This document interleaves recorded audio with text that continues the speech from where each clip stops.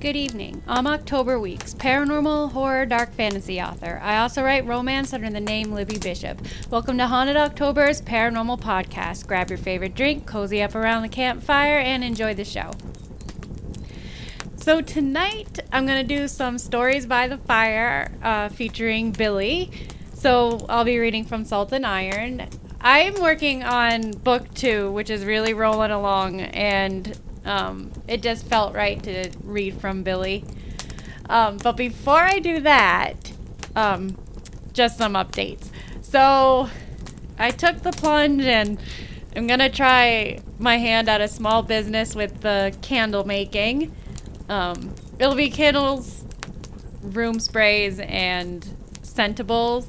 And it will have a paranormal bent because this is me we're talking about. I've tested a lot, and I had friends and coworkers take some samples, and they're absolutely in love with what I've done so far. So I'm going to go ahead and give it a go. I decided to name it Minton Beans. And those of you who read the Isles in West series, you will know that Minton Beans is a small store in the Delilah and Millie books. And they make, homemade, fresh coffee, fresh teas. They make homemade sweets and ice cream and all of that stuff.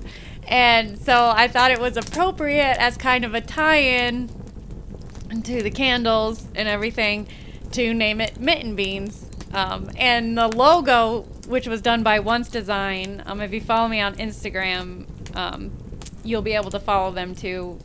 They're on the post that I made about the logo. And I love it, and I love it so much. This is the 4th logo they've done for me, and I absolutely love what Nikki did with it. I wanted to sort of tie in, like the Isles in West logo and the podcast logo, because it's all kind of under that same branding.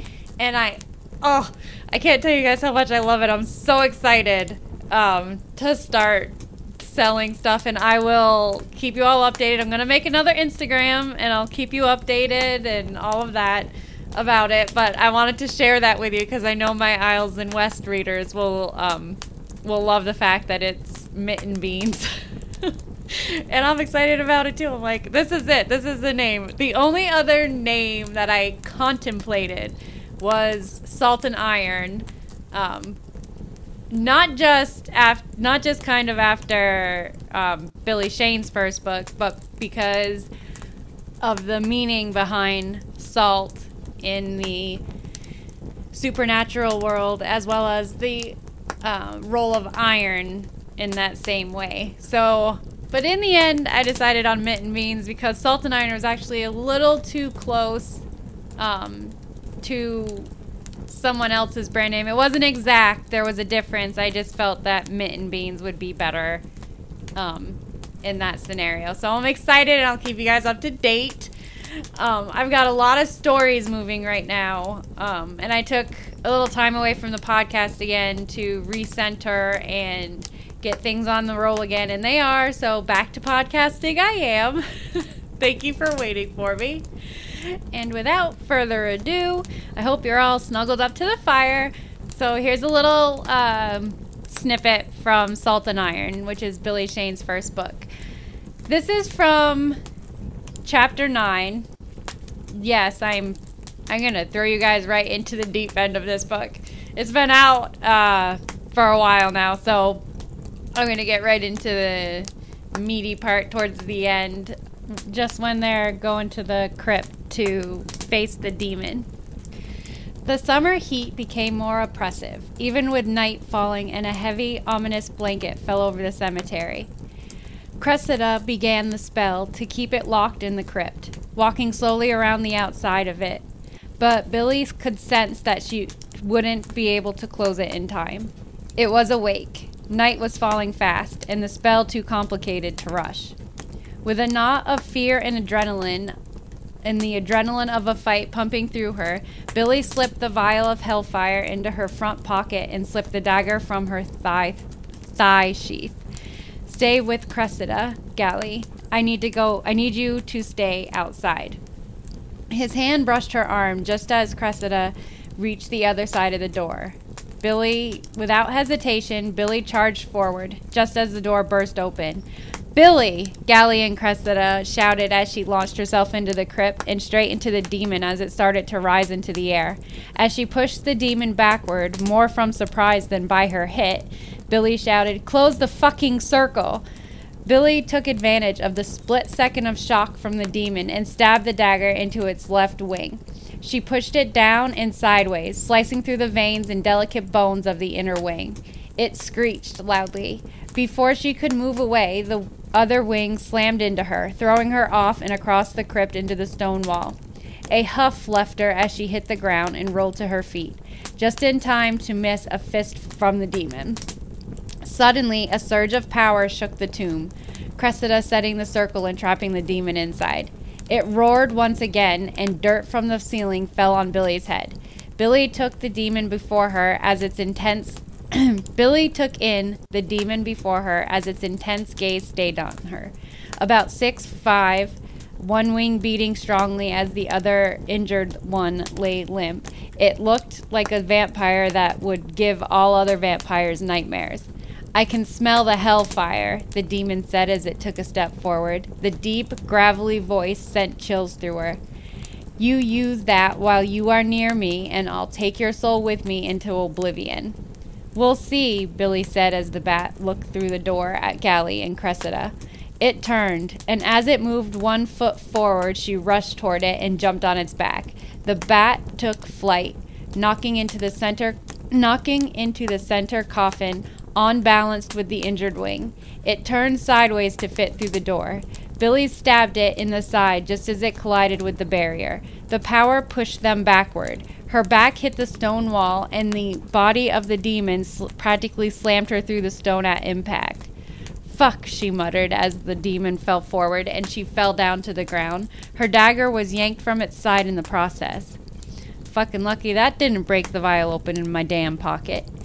She shook off the hit, her head pounding, and got to her feet as the demon punched at the barrier. The powerful strikes sent cracks through the barrier but didn't break it. Cressida holding the barrier up as she chanted a spell. Seeing Galileo approach the demon, Billy said, "Don't." "Be ready with that hellfire," he countered. "We can't let this thing out, Billy. Jump into the coffin if you can." The demon laughed, but that laugh abruptly stopped when Gally stood inches from the barrier. "Rathburn, I can smell it in you," it growled. "Dinner with a punch." "Fuck you, demon." Billy slipped the vial from her pocket and met Cressida's gaze. The witch nodded once, a silent agreement with Gally's plan. Gally sliced his palm, and as the blood began to spill, the demon tensed. Its wings froze, and it rose to full height as the smell rushed over and through it. Just like a vampire who's just smelled its first real meal in days. Moving into place quickly, standing at the open door, Billy prepared to throw the vial. The demon's head fell back, and its screech pierced the night sharply and loudly, the unmistakable sound of a wounded beast. Gally must have used the blessed dagger. From her position, she couldn't see Gally that well. Billy threw the vial straight at the demon's back, aiming between the wings so she wouldn't miss. Then she ran into the crypt, to the coffin of Gally's greatest grandfather, and would have cried with release if she'd had the time. The lid had been knocked to the side enough for her to get in. She shimmied in head first so that most of her body would be covered, but still felt the need to use her arms to cover her head. "Sorry, Great-Grandpa Rathburn," she mumbled as she nearly lay on top of his entire skeleton. A loud crack sounded just as she did that. The room shook as a near-silent wave of power rushed through the room. Though she couldn't see it, she knew black fire had just erupted around the coffin. That was the color of the hellfire. A moment later, energy swept through the room like a shockwave. The unmistakable sound of a stone wall crumbling followed not long after. The coffin dropped to the ground and crumbled as well. Billy was pushed backward into and then through the wall from the power of the surge. She rolled several times and then slid down a small knoll. Bye-bye, demon. The thought entered her mind even as pain coursed through her head and body. Not knowing how badly she was hurt, Billy got to her knees and took in several deep breaths, hearing her name being called in the distance. In what seemed like minutes but was probably seconds, Gally and Cressida appeared in front of her, the former taking hold of her shoulders and the latter bringing a bottle to her mouth. "Drink this now," the witch ordered. "All of it." Billy did as told, unable to even process what was happening. She knew Cressida would never harm her, so she just swallowed the awful liquid in 3 gulps. Then she proceeded to cough from the aftertaste. "Fucking hell, Cressida," she said with a cracked voice. "That tastes like sulfur and muddy water." She coughed again. "Just try and breathe normally," Gally told her as she met his gaze. "Deep breathing will make everything worse right now." Again, she did as told, and after a few moments, the fuzziness and confusion lifted. "The taste is due to the ingredients," the witch said as they helped Billy to her feet. "I assure you, no mud or sulfur was used in the drink." As Billy steadied herself on her feet, Gally's strong arms helping a great deal with that, she looked at Cressida. "What's it for?" "That is to counteract the immediate side effects of the hellfire. The magic within the hellfire, even though it wasn't a direct hit to your body, can still harm your lungs." "Oh, well then. We destroyed it?"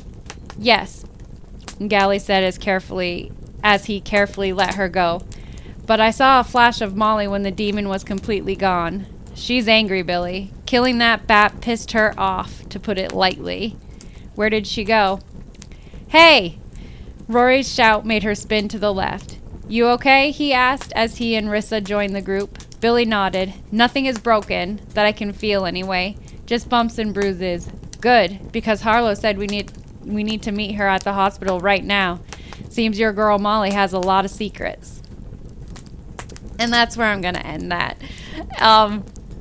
And as always, you know I'm not always the best reader over the podcast, but I hope you enjoyed that. I'm having a lot of fun with Billy's second book.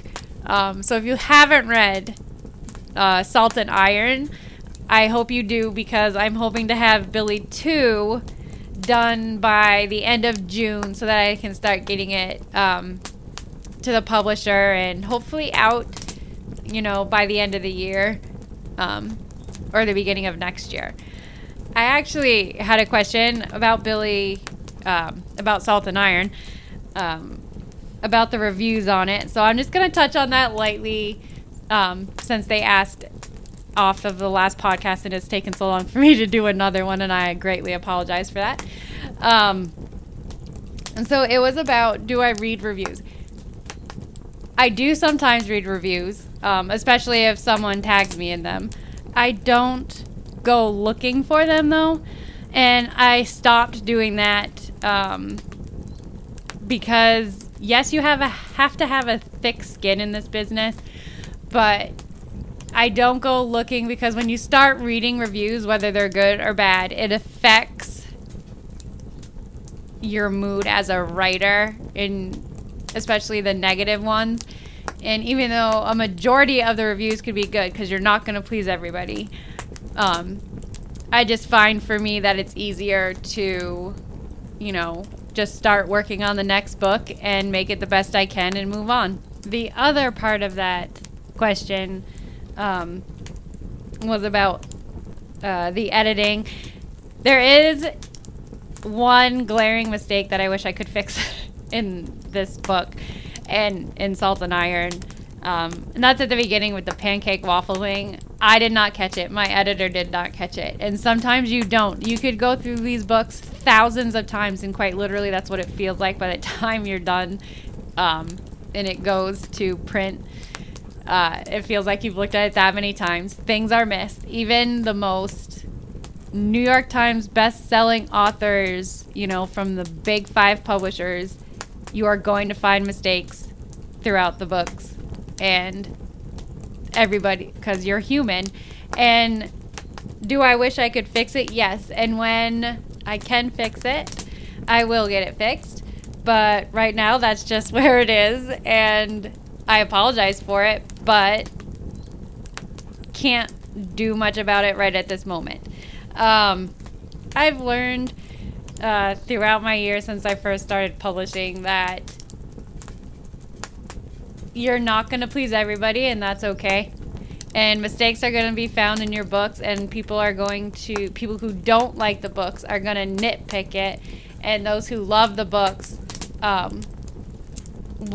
will mention it sometimes, but not in a nitpicky way.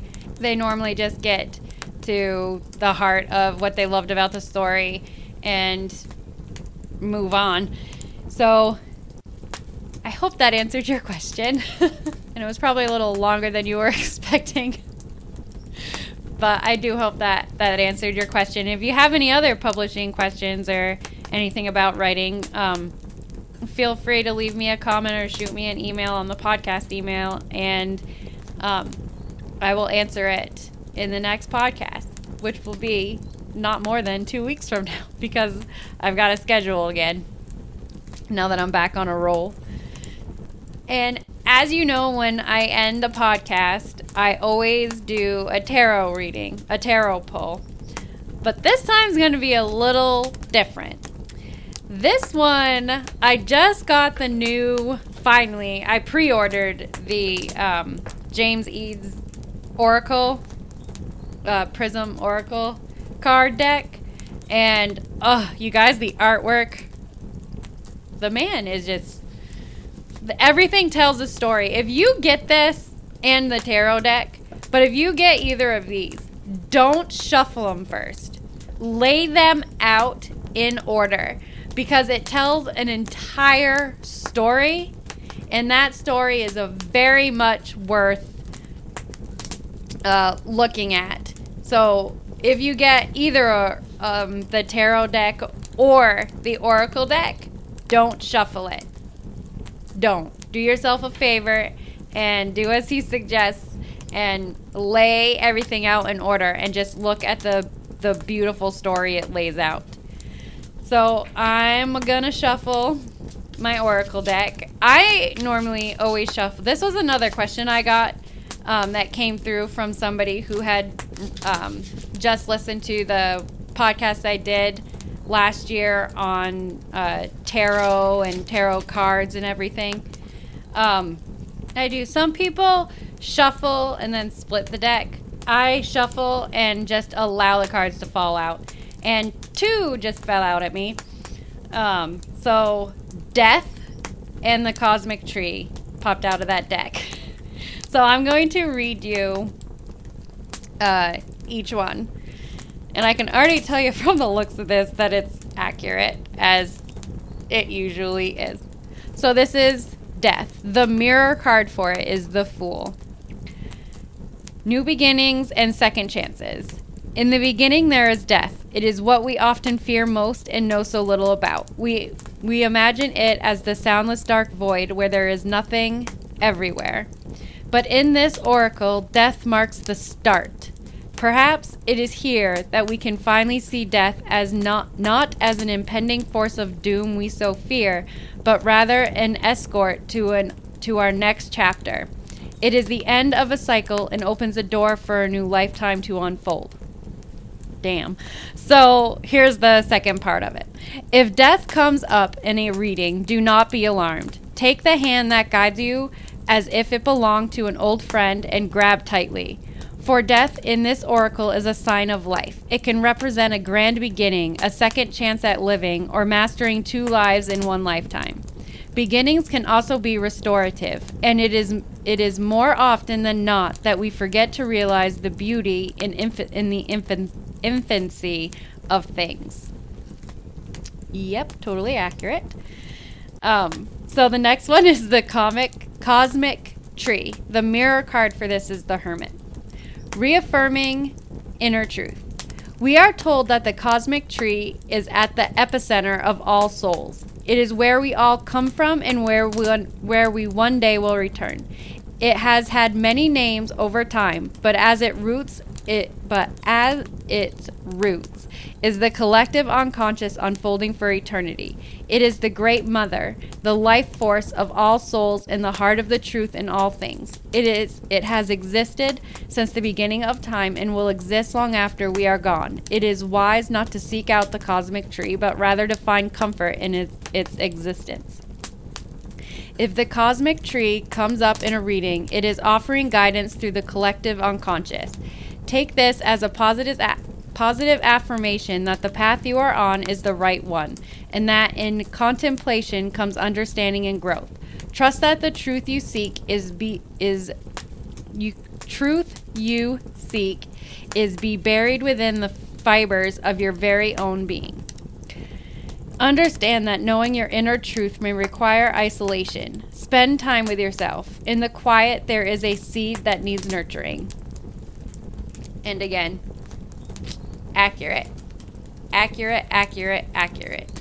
I did a reading yesterday with this deck, and it was so spot on.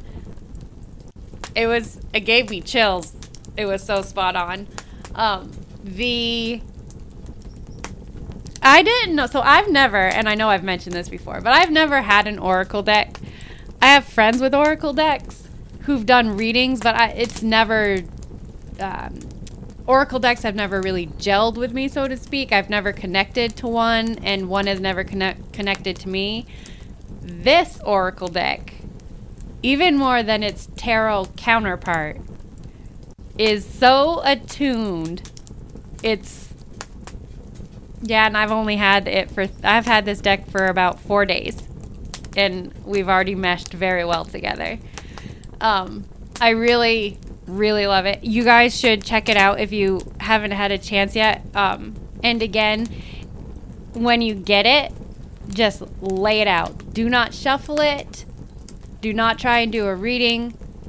Don't split the deck, nothing. Just flip it out of the box. Lay it down on a blanket and just look at the beautiful journey that it lays out when you put them out in order. The tarot deck is like that as well. So yes, that is what I suggest you do when you get this. Just lay it out and look at the journey. And that is where I'm going to end the podcast with our tarot read, or in this case, an oracle read. I hope you liked the little snippet of Billy. I will keep you updated on book 2, as well as keeping you updated about the launching of Mint in Beans. I'm so excited. I will keep you up to date on both, and of course, any releases that I have coming up. Right now, everything is in the writing or editing stage. Nothing has been sent out to my publisher or my editor, but everything is moving very smoothly, and all the stories are flowing so well right now. It's kind of frightening, to be quite honest, how well. I've got like 11 tabs in my Microsoft Word program open right now.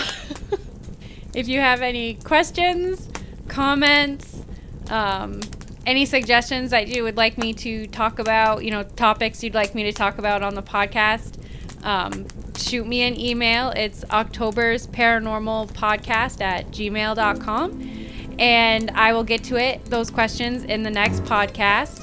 And until the next podcast, thank you so much for joining me, and have a great evening.